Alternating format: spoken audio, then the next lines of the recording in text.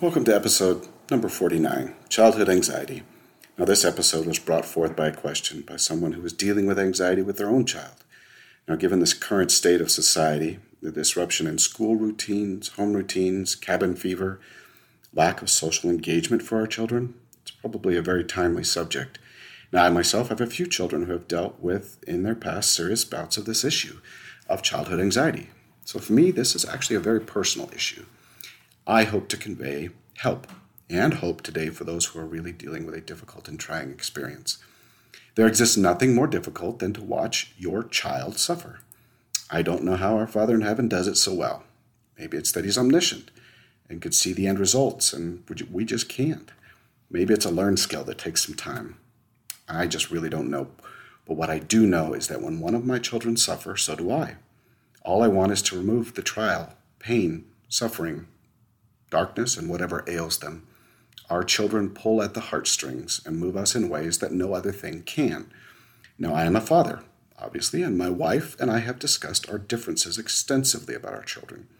It seems in our marriage I am consistently trying to prepare my children to be out of the house, to take chances, to learn, to grow, and to become their own agents in doing good.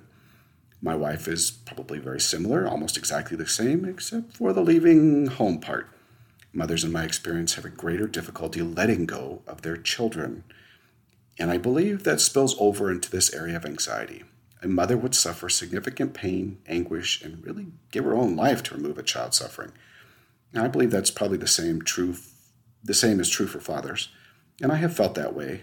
But I think the fathers, for the most part, are more apt to pick the child up, dust off the scraped knees, put him back on the bike, and say, let's go get it. I call my wife a mother hawk. Now, I think the original analogy is probably a mother bear protecting her cubs. I wouldn't get between either.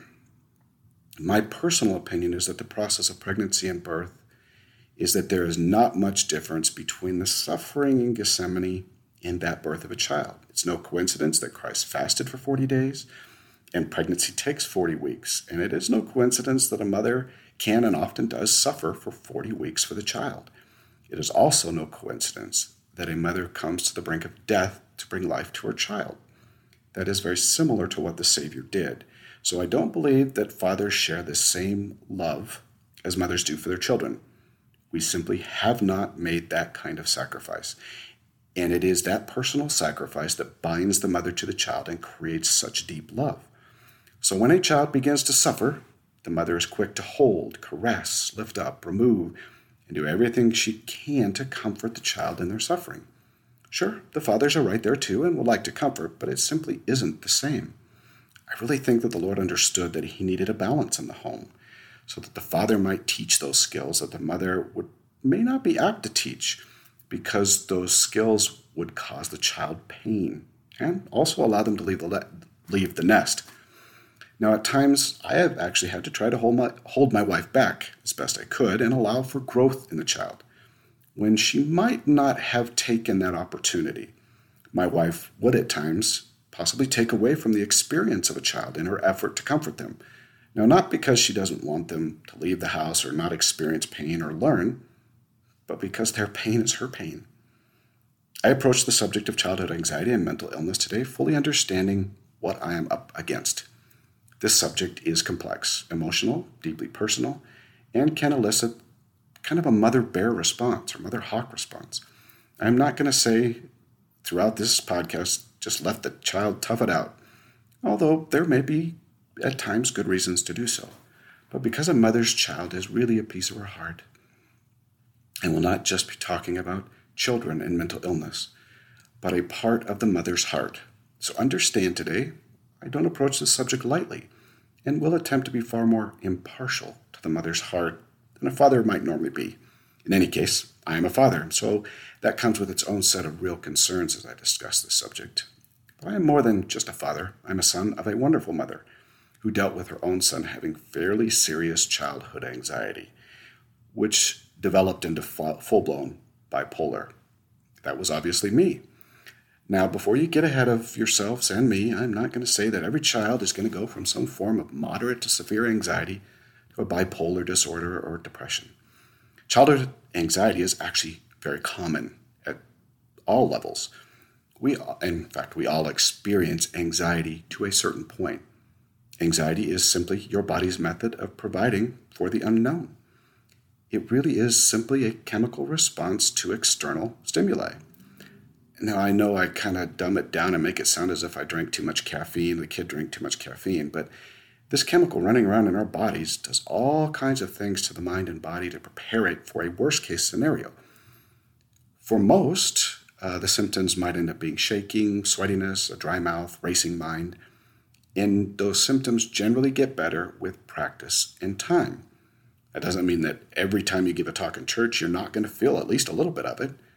The key for most children and most people is to learn to use it as an advantage, turning anxiety into passion and excitement, rather than a moment that stops you in your tracks.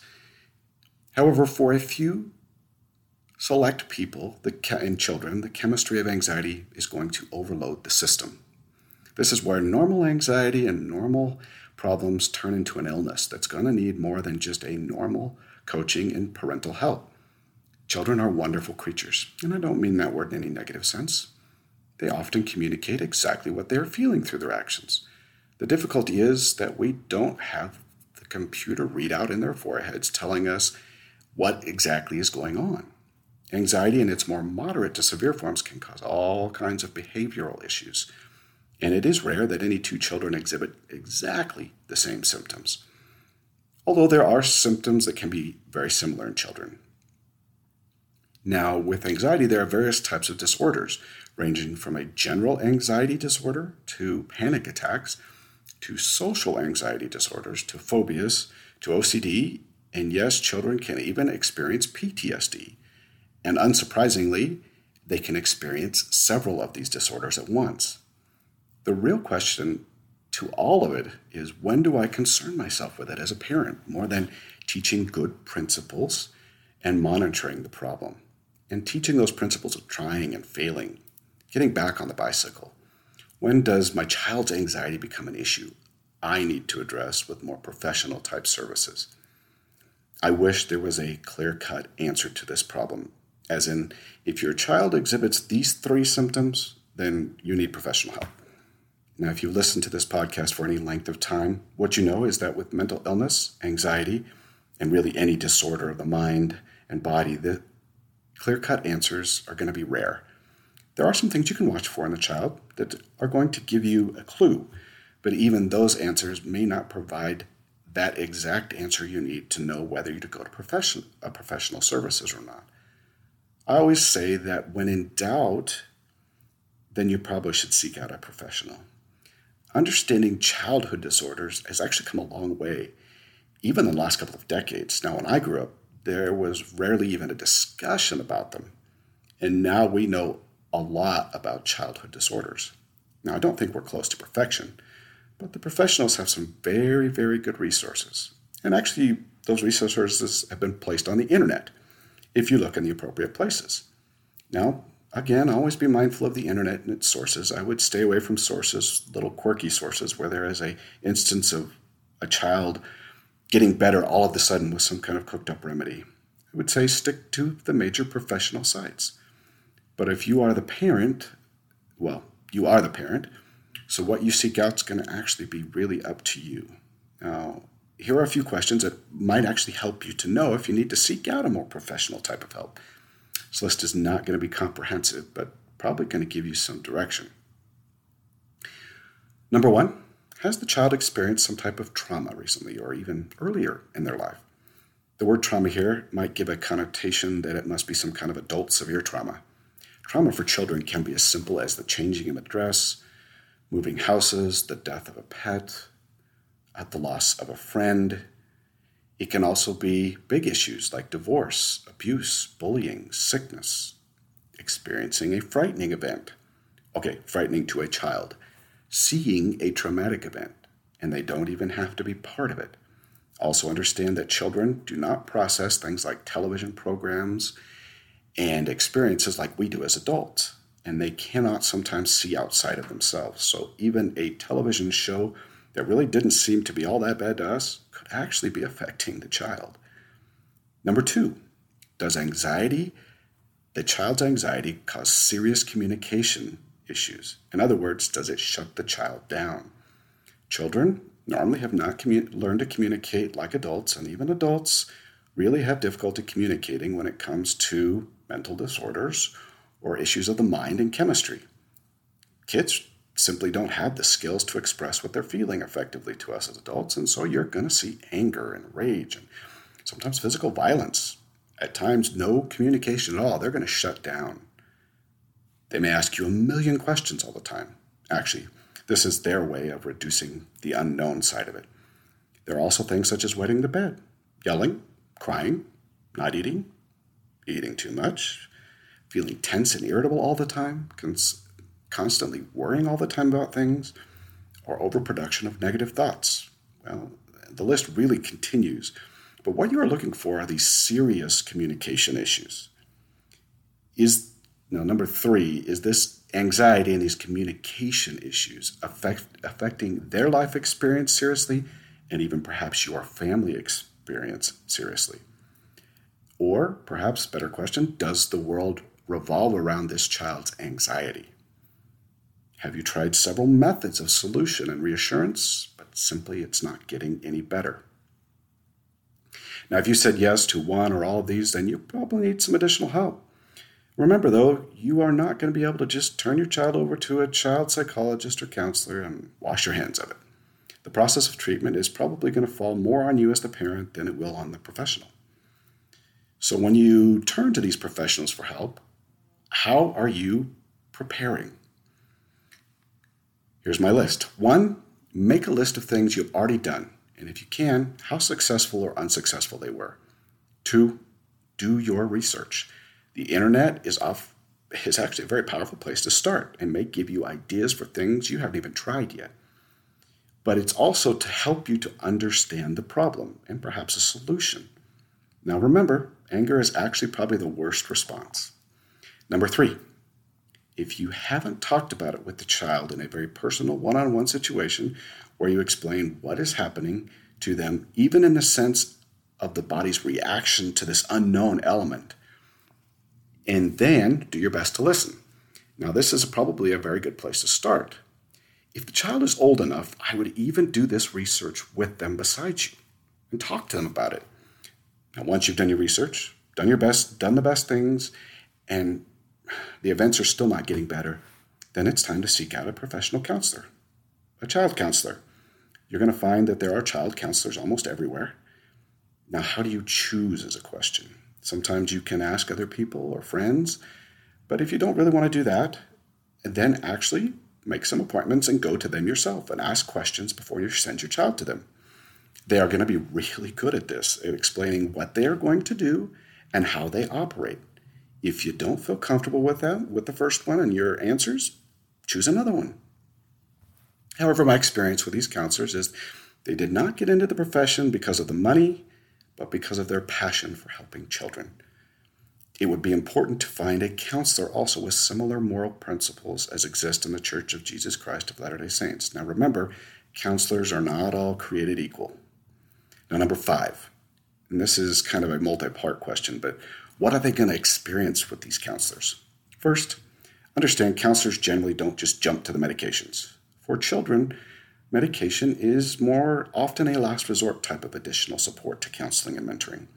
Second, understand that counselors have been trained in the art of brain training and can give the child some methods of resolution and can help the child to work through these issues. And this is often going to be their main focus. Third, don't expect the child to come out the first time and be cured. Brain training takes time in adults and often even more time in the child because they're still actually learning to use their brains. Understand the chemistry that goes on. Remember that counseling experience is going to be as much upon you as it is on the counselor. Now, in this multi-part question, 4th, ask the questions. Don't be afraid to ask questions of the counselor. Depending upon the counselor, they may not tell you everything the child says. Sometimes this is going to be really, really frustrating to you. But the counselor needs to develop somewhat of a trusting relationship so that the child will open up to them. And if they continue to divulge things to you that you divulge to the child, often that counseling sessions will go south in a hurry. So understand that the counselor isn't trying to hide anything and won't hide anything serious from you. It's just part of the process. Fifth, understand that the earlier you correct the problem, the easier it's likely going to be for the child to develop more healthy habits and to work with this problem. Ignoring the issue is probably not going to give you any results. Sixth, if the counselor does recommend medication, it is because the illness probably needs help and has its root cause more in genetics than other issues. Or perhaps the addition of medication is to help with the counseling and they work together. Now understand, children can have brain chemistry problems just like adults. Now, things you can do to help the child and the counselor and yourself when you get to this point. First of all, listen. I just can't stress this enough. You're going to need to learn all you can about the illness, and closing your mouth and opening your ears and asking good questions of the counselor and child are going to go a long way to helping your child. And then write those things down so you remember them. 2, patience. Mental concern don't go away overnight, and improvements are going to be often so subtle you aren't even seeing them. Any progress the child makes should be rewarded in the sense that they are going to have difficulty seeing that they are improving. Just like us, a child has difficulty stepping outside of themselves and seeing themselves in the mirror. Helping them to see this, where they are improving, is going to be extremely valuable as the child can begin to understand the changes that are taking place in them. Talk about what changes you and the counselor expect to see with the child, and talk about them often. You ever wonder why Sesame Street and Dora the Explorer repeat things regularly and why children watch the exact same show over and over? That's how they learn. Talk about the problem, not the child. The child and the problem need to be separated. The child is not his or her problem. The identity of the child must be separated from the issue. I know that's tough as a parent, and our language doesn't help. The English language just simply does not help. Saying things like, just knock it off, or why can't you just stop crying? Please stop asking me all of these questions. Probably not the best way to go about it. What should be done instead is asking the question, okay, what are you feeling? Do you think that the problem might be the anxiety? Remember to not say your anxiety. Understand that the illness is bewildering for the child, as it is for you, and it has likely come upon the child so slowly as they do not recognize it. This is the way disorders happen. So that they are not going to recognize it, and you're probably either not going to recognize it either for some time. Now, both of you are going to need to learn about this illness, and so what I recommend is simply take the journey with the child. If you have said some things that were wrong in the past, the child had issues, say you're sorry that you were wrong in what you did, and ask forgiveness of the child. Some parents really see this as weakening their authority. But there is nothing stronger for the child than to understand that the parent was wrong and that their love is stronger than their pride or their authority. Also, don't include any buts in your statement of you're sorry. This means you don't say, I am really sorry for those things that I said, but what you did was, just remember, no buts. One of the most wonderful things about the Church of Jesus Christ of Latter-day Saints is that we know we have a loving Savior who will help us. The child really needs to know this as much as you do. You can ask them to pray about these things, these issues, the anxiety, and then also ask them what happened when they did. They may even come to you before you ask. Learning to pray about our problems young leads to a solid testimony as they grow and leads them to the Father and the Savior and spiritual independence. They will understand that they may not always have you to turn to, but there is someone who loves them as much or more and is very willing to help them. Teach them about the power of prayer. Now, the child may be too young and may not fully understand the power of the priesthood, why we use a consecrated oil, perhaps why the prayer is so long sometimes. But I can tell you from my own experience with my own children, a blessing from a righteous priesthood holder can be a powerful experience for these children. Learn to use the priesthood and its power for good. Now, on a separate note, make sure the child knows that they can have more than one blessing a year, or more than one blessing, even for the same problem. Now I'm kind of down to number 9. While the primary or young women or young men leaders probably already know about the issue with your child, it can be very wise to help them understand what you are doing to help them and how they can help the child. This is also true of other teachers in public or private school, daycare, anywhere the child is being taught. If there are any specific actions the teachers can take, then share that with them. Include the primary presidency in your discussions. It doesn't have to be the whole presidency. I have found that teachers are more than willing to help and are very grateful for the help you are giving them. Finally, be encouraging. We all have problems, and I have never found that a negative attitude or reinforcement is a positive experience, especially in the sense of these types of problems. You can teach your child how to express their emotions properly without you getting too angry or upset or frustrated with them. Now, I know that childhood anxiety is a difficult, exhausting, and trying experience for the parent. I have a couple of my own children who have dealt with serious anxiety issues, and they have even used medication.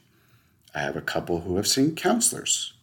I have found professional service to be a very positive experience, and the medications have also been positive. I really think that the Lord wants us to use these resources we have to help our children understand their own minds and bodies and help them through their trials, both spiritually, mentally, and physically. Now, in the end, may the Lord bless you in your efforts as I feel your pain. And as always, keep up the fight, and the Lord will do his part. Until next time.